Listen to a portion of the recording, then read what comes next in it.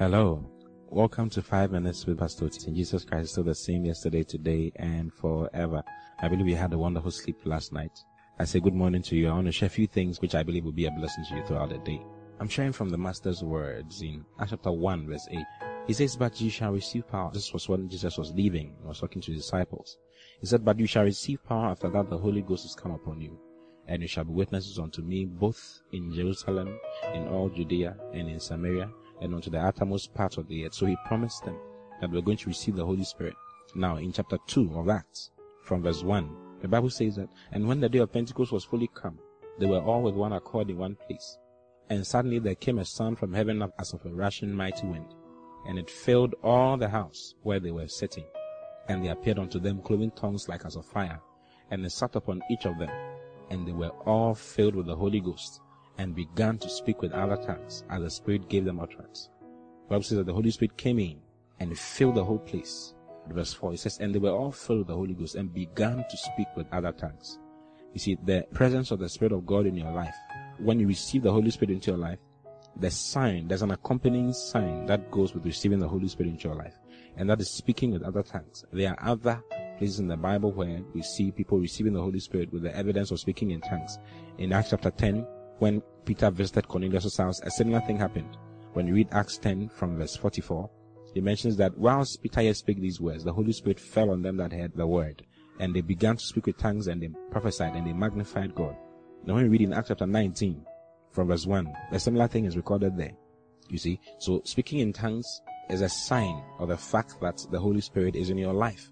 When you receive the Holy Spirit, the accompanying sign is speaking in tongues. Hallelujah. Now, I want you to turn your Bible to 1 Corinthians chapter 14. Why do we speak in tongues? Why must we speak in tongues? Now, it's not a one-time experience. It's an experience that continues. You can be filled with the Spirit continuously by continuously speaking in tongues. You see, in 1 Corinthians 14 verse 4, Paul tells us one of the benefits of speaking in tongues. And he says that he that speaketh in an unknown tongue edifieth himself, but he that prophesieth edifieth the church. He said, he that speaketh in an unknown tongue edifieth himself. So when you speak in tongues, you edify yourself. Other version says he charges himself as a battery. So I'm talking to you about charge yourself up. Charge yourself up. You can charge yourself up. You can build yourself. You can increase. You can make progress.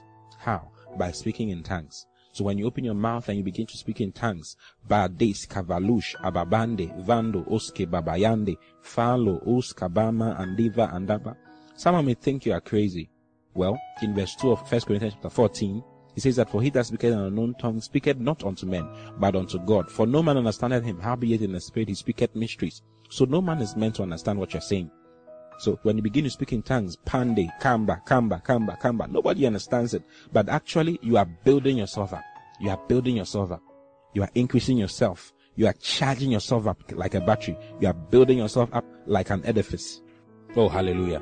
Now, when you read in Jude chapter 1 verse 20, Jude 1:20, he says that, but ye beloved, building up yourselves on your most holy faith, building up yourself on your most holy faith, praying in the Holy Ghost.